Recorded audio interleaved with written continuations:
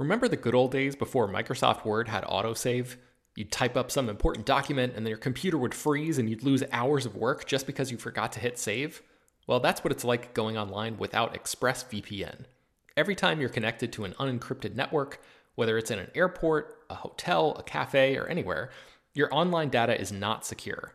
Any person on that same network who knows what they're doing can gain access to your personal data. Bank logins, credit card details, passwords, all the stuff you don't want people seeing.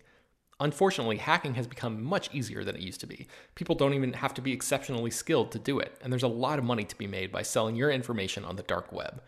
ExpressVPN stops hackers from stealing your data by creating a secure, encrypted tunnel between your device and the internet. It's incredibly easy to use. Once the app is running, you literally click one button to get protected.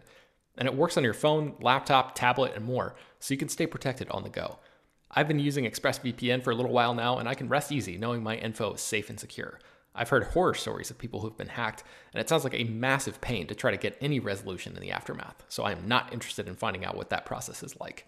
Secure your online data today by visiting expressvpn.com/film.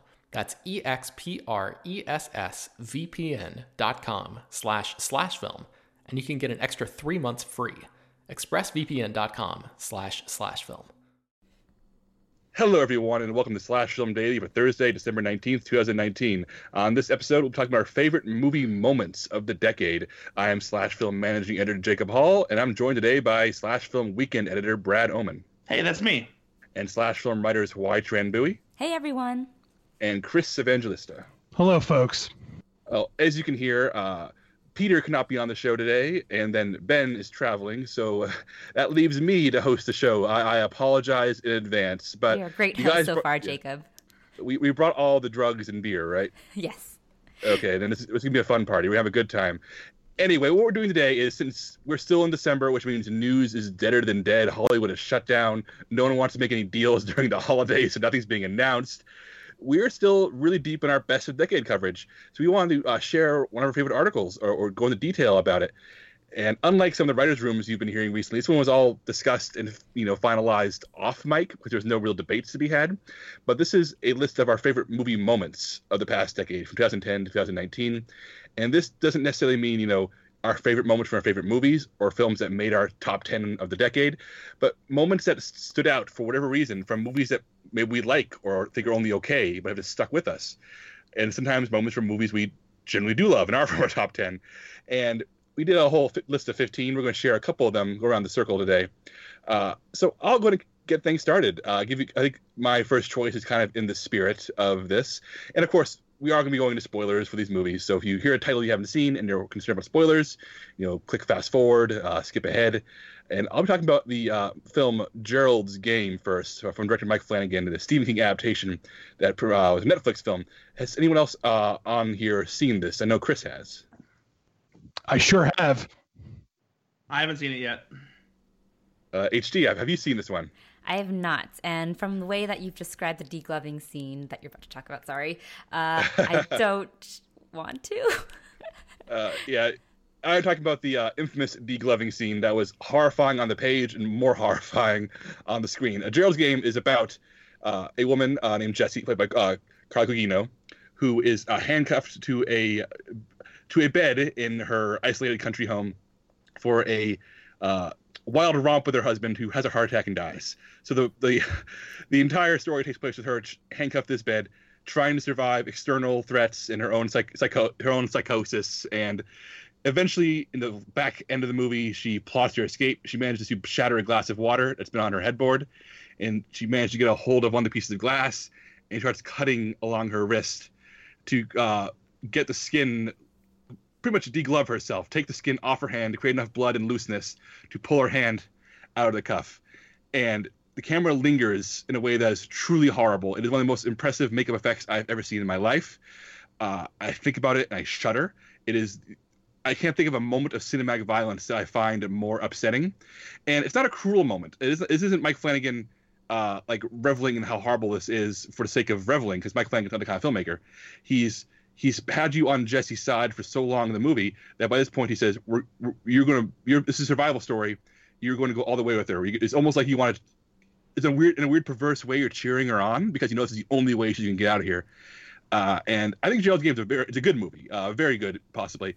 But I saw this in Fantastic Fest on the big screen. I've never seen the audience react this way. People literally sinking in their seats, people screaming, people moaning, and I cannot recall a like horror-ready crowd more upset by a single act of movie violence. So even though Gerald's Game is nowhere near my top of the decade, this moment will forever live on, is something that I will never be able to scrub from my brain.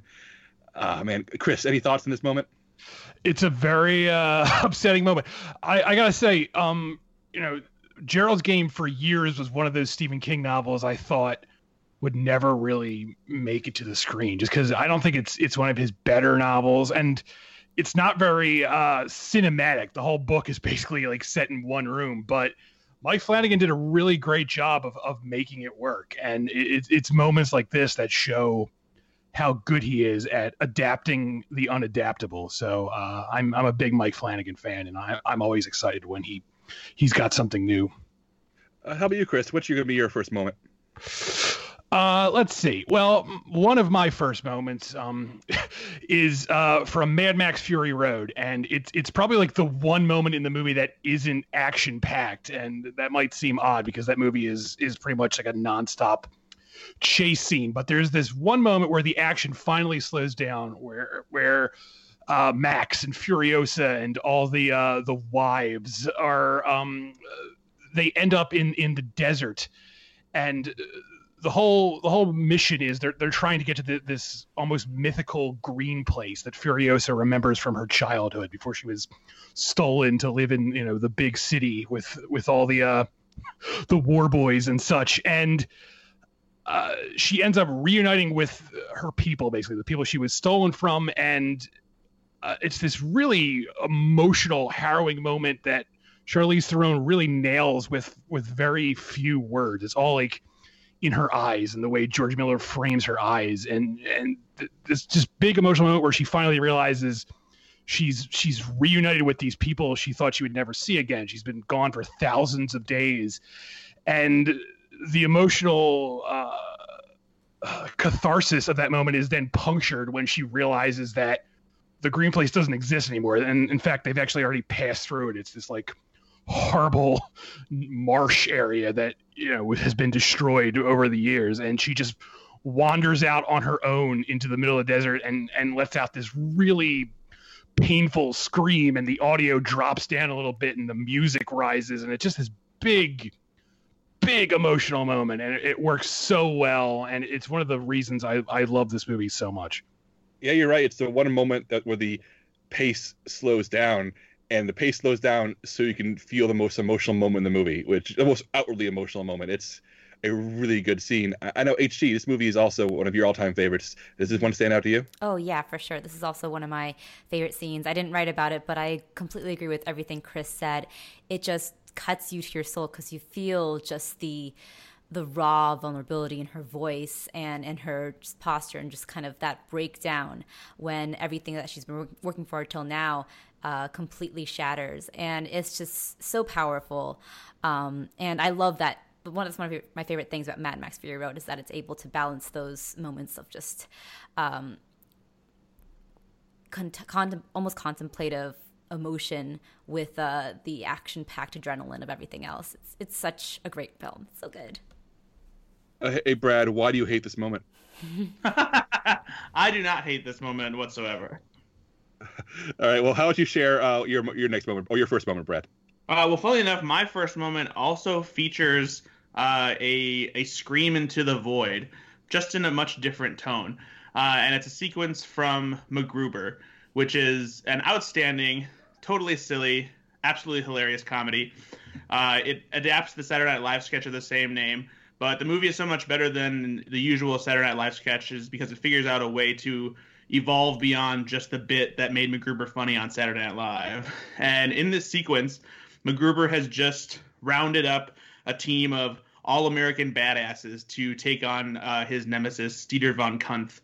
And as he's bragging about the team he's assembled and the explosives that he's packed in the van so that the rookie played by Ryan Phillippe can't get in, the van blows up, killing everybody he just gathered in an entire montage throughout this movie.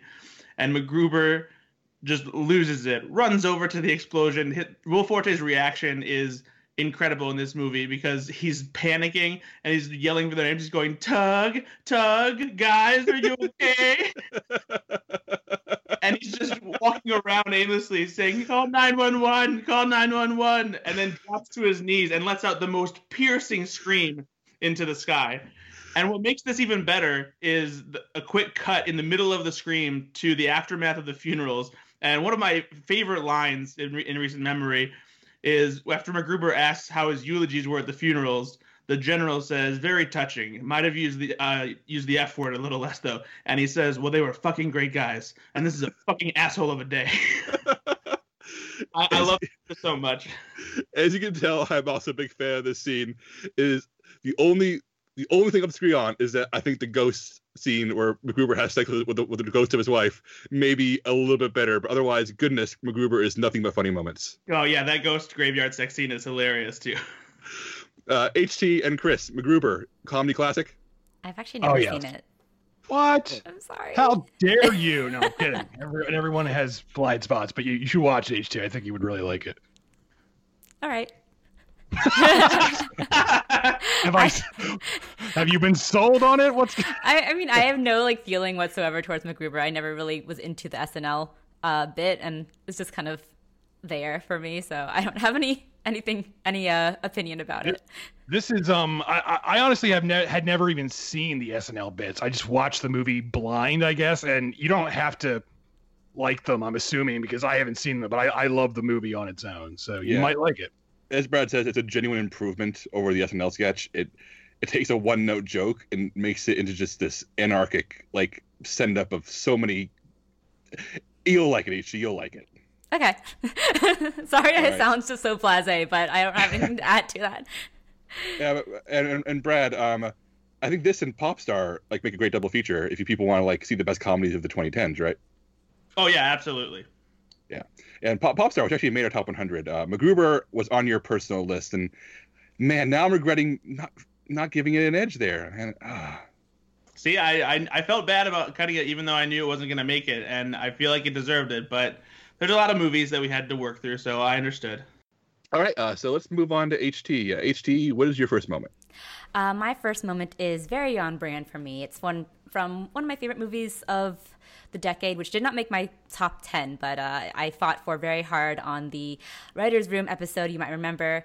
But this is the No Man's Land scene in Wonder Woman. And this is the scene that just was almost cut from the movie, actually. I remember there was a whole kerfuffle about how Warner Brothers executives wanted this scene cut from the film, and Patty Jenkins fought tooth and nail to keep it in it, because this is Diana's becoming scene, the scene where she kind of accepts her mantle as Wonder Woman and marches on to No Man's Land and proves why she deserves that title. So this is a scene that takes place about maybe like a third of the way through the film, and it's as Diana, played by Gal Gadot, is being led through the trenches of the battlefront by Steve Trevor, and she hears that there is a village that has been captured by German soldiers, and that the women, children, and men in that village have been enslaved, and she insists that they cross No Man's Land to save the village, but Steve Trevor rejects that and says that we can't save everyone. That's not our job. And she said, that might not be what you're going to do, but that's what I'm going to do. And she sheds her civilian clothing, takes down her hair, and crosses No Man's Land, which is, kind of an on-the-nose thing for the term for Wonder Woman, but it works so well. And the reason that this scene may not have worked for the executives and may not work for everyone is that there isn't that much that actually happens in this scene. She just crosses the battlefield and deflects a bunch of bullets and knocks over a tank. But what happens is so much stronger thematically. She, in this sense, is, becoming Wonder Woman in the purest form. She is wielding her femininity in the form of like her flowing hair and shedding the sort of this is going to be probably a read that people will groan at, but shedding the sort of patriarchal civilian clothes that are keeping her limited and just becoming who she's meant to be. And I think it's a scene that really exemplifies everything that's great about Wonder Woman, because it embodies that aspirational quality that I see in Wonder Woman and I see in a lot of DC superheroes, in that she inspires everyone around her to be better and inspires that soldiers to follow her across no man's land and finally live up to how she sees humanity as being good and being capable of something better. And it's such a powerful scene that it's just stuck with me throughout and makes me just my heart leap every time I watch it. Yeah, I love this moment as well. He's the best scene in the movie, and I think it's really a really good choice, Patty Jenkins, to set this film in World War One instead of World War II or another conflict, because this is a war that was unlike World War II, which you can sort of boil down to, good guys versus bad guys on a basic level. World War One was such a political mess, such a needless, thankless war where there was victims and heroes and villains on both sides in a mass conflict where nobody really understood what they were dying for. So for her to stride through needless conflict like this, it matters in a way that, doing that in a traditional superhero scene may not. Yeah, exactly. All right, let's move back to me, I guess. I'm going to pick probably my sillier selection on this list, and it's from a movie I have not seen since theaters in 2013, but has lingered on within me since that time, and that is a moment from Captain Phillips, Paul Greengrass's movie, starring Tom Hanks as a captain of a shipping vessel who is hijacked by Somali pirates. He's taken captive, and it's a good movie. I like it a lot. I think Tom Hanks is really good in it, and it's intense, but I haven't thought about the plot of the movie or been bothered to see it since, like I said, I guess 6 years now. But there's a scene that became an instant meme when it was in the trailer, and it became instantly iconic when you see it in context. And that is when the pirates storm the bridge of the vessel, and the leader, Muse, played by Oscar-nominated Barkhad Abdi, says to Captain Phillips, look at me, I'm the captain now." Oh, you're not going to do the impression? I thought you were going to do the voice for a second, Jacob. Yeah, I was like, he's going to do it. Should I? I don't know. It's entirely up to you. I don't want to put you on the spot. I was mostly kidding. Look at me. I'm the captain now. I say this every day. I will be sitting on the couch with my wife watching Jeopardy, and a commercial will come up, and I'll turn to her and say, look at me. And she'll look at me like just out of habit, and I'll go, I'm the captain now, and she'll groan and look away. Or I'm playing board games, and it's my turn, so I say, look at me, until everyone looks at me, I'm the captain now. And I'll be issuing deadlines for slash film writers, and I'll be thinking, I'm the captain now. This moment, it's a good moment, and it's a good performance, it's a good movie, but this moment, for whatever reason, maybe it's because it was in the trailers, maybe because people quoted it so often, it has entered my vocabulary. I don't think any other film from the 2010s has literally entered my day-to-day vocabulary like Captain Phillips. I think the only movie meme from the decade that may be funnier is How Come Chief Willoughby, the three billboards outside Ebbing, Missouri. But I can't say that. It's harder for me to work there in the daily conversation, or I can just say I'm the captain now in any situation, and it works and people get it. So I want to ask, is there a moment like this for you guys, a line that you just quote constantly that maybe from a movie you don't actually love? Not from a movie that I don't actually love, but a movie that I do love. In Superbad, when Jonah Hill asks if this is the line for the bathroom, someone just goes, "What do you think?" And he just goes, "Fuck me, right?" And I use that all the time.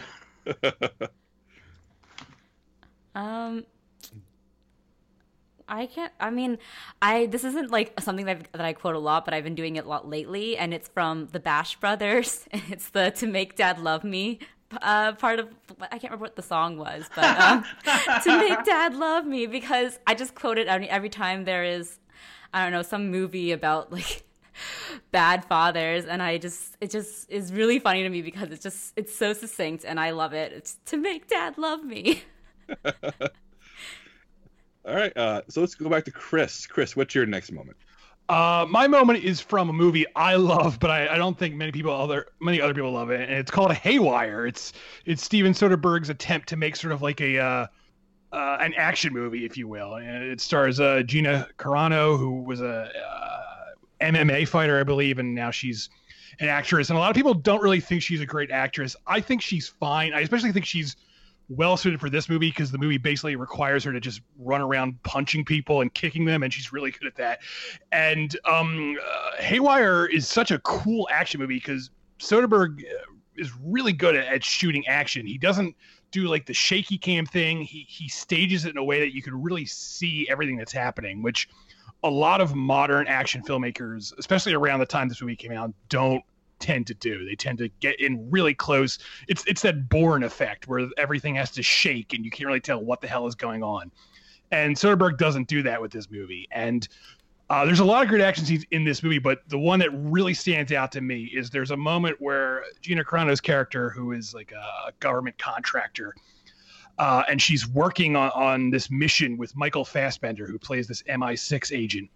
And even though they're working together, he's actually been tasked to kill her. And after they pull off this mission, they go back to a hotel room and he immediately attacks her.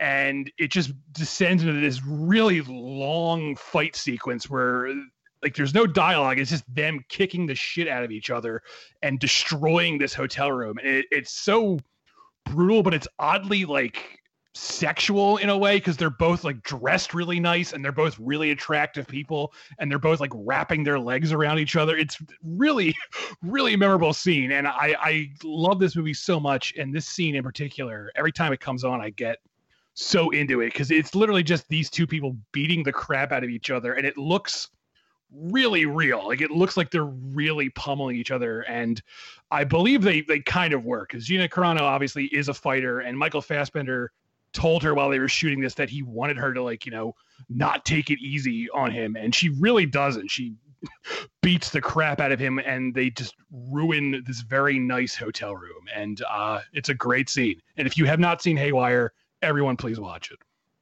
I mean, Chris, I haven't seen Haywire since theaters, but this scene and the last shot are both things that linger in my mind quite a bit. Hell yeah. I have a bit of a crush on Gina Carano. I have ever since she was an American Gladiator on the reboot on NBC. I didn't know she was on that. Yeah, her Gladiator name was Crush. Ooh. But here's the question, Chris. Will Gina Carano being a supporting cast member on The Mandalorian get you back into that show? No, I don't care. Okay, let's move on then to Brad. What's your second moment? My second moment is I'll veer away from the comedy for a second to a moment that happened earlier this year. It's new, so maybe some people don't think it should be one of the most memorable moments of the decade, but it really is. And it is the final battle in Avengers Endgame when all of the characters who were dusted by Thanos snapping his fingers with the Infinity Stones return, and we get a moment when Captain America gets to say the line everyone's been waiting for him to say for 10 years, and that's Avengers Assemble. And this whole sequence is just fantastic. It's this was the first time ever that I had a swell of like excitement and joy that it actually legitimately brought tears of joy to my face when I was watching it for the first time in theaters, because it is just so cool to see everybody come back. It's great to see everyone in the same scene for the first time. And the fact that this also comes, you know, after Captain America has shown that he's worthy enough to wield Mjolnir, and he calls it again right before he says that line. This scene is just fantastic. It's an endless array of comic splash panels. The action throughout the entire scene is outstanding. Every Avenger gets their moment, and this is just easily one of the most satisfying epic finales of any blockbuster franchise from, you know, decades past. So this was a big one for me, and it's just something that I didn't expect to be, you know, so wowed by. Obviously, I knew it was going to be huge, but it stuck with me so much. That's one of those things that made my disappointment with The Rise of Skywalker recently that much harder to swallow. Yeah, Brad, we haven't done our best of the year stuff yet. It's going to follow after our best of the decade. But when we do our podcast and article for the best moments of 2019, this is my number 2 on my personal list. So I think this is a really tremendous moment. Yeah, for sure. All right, so let's move on to our last one, HD. Let's close this out. Well, this is one that it's also a little recent, but it's one that comes from a movie that I didn't love. I liked it mostly, but this is The Shallow, or just Shallow from A Star Is Born, the first performance between Bradley Cooper and Lady Gaga's characters after they had a night full of first meetings and flirtations, and it kind of culminates into this one big performance that to me just feels so cinematic in that splashy old Hollywood kind of way.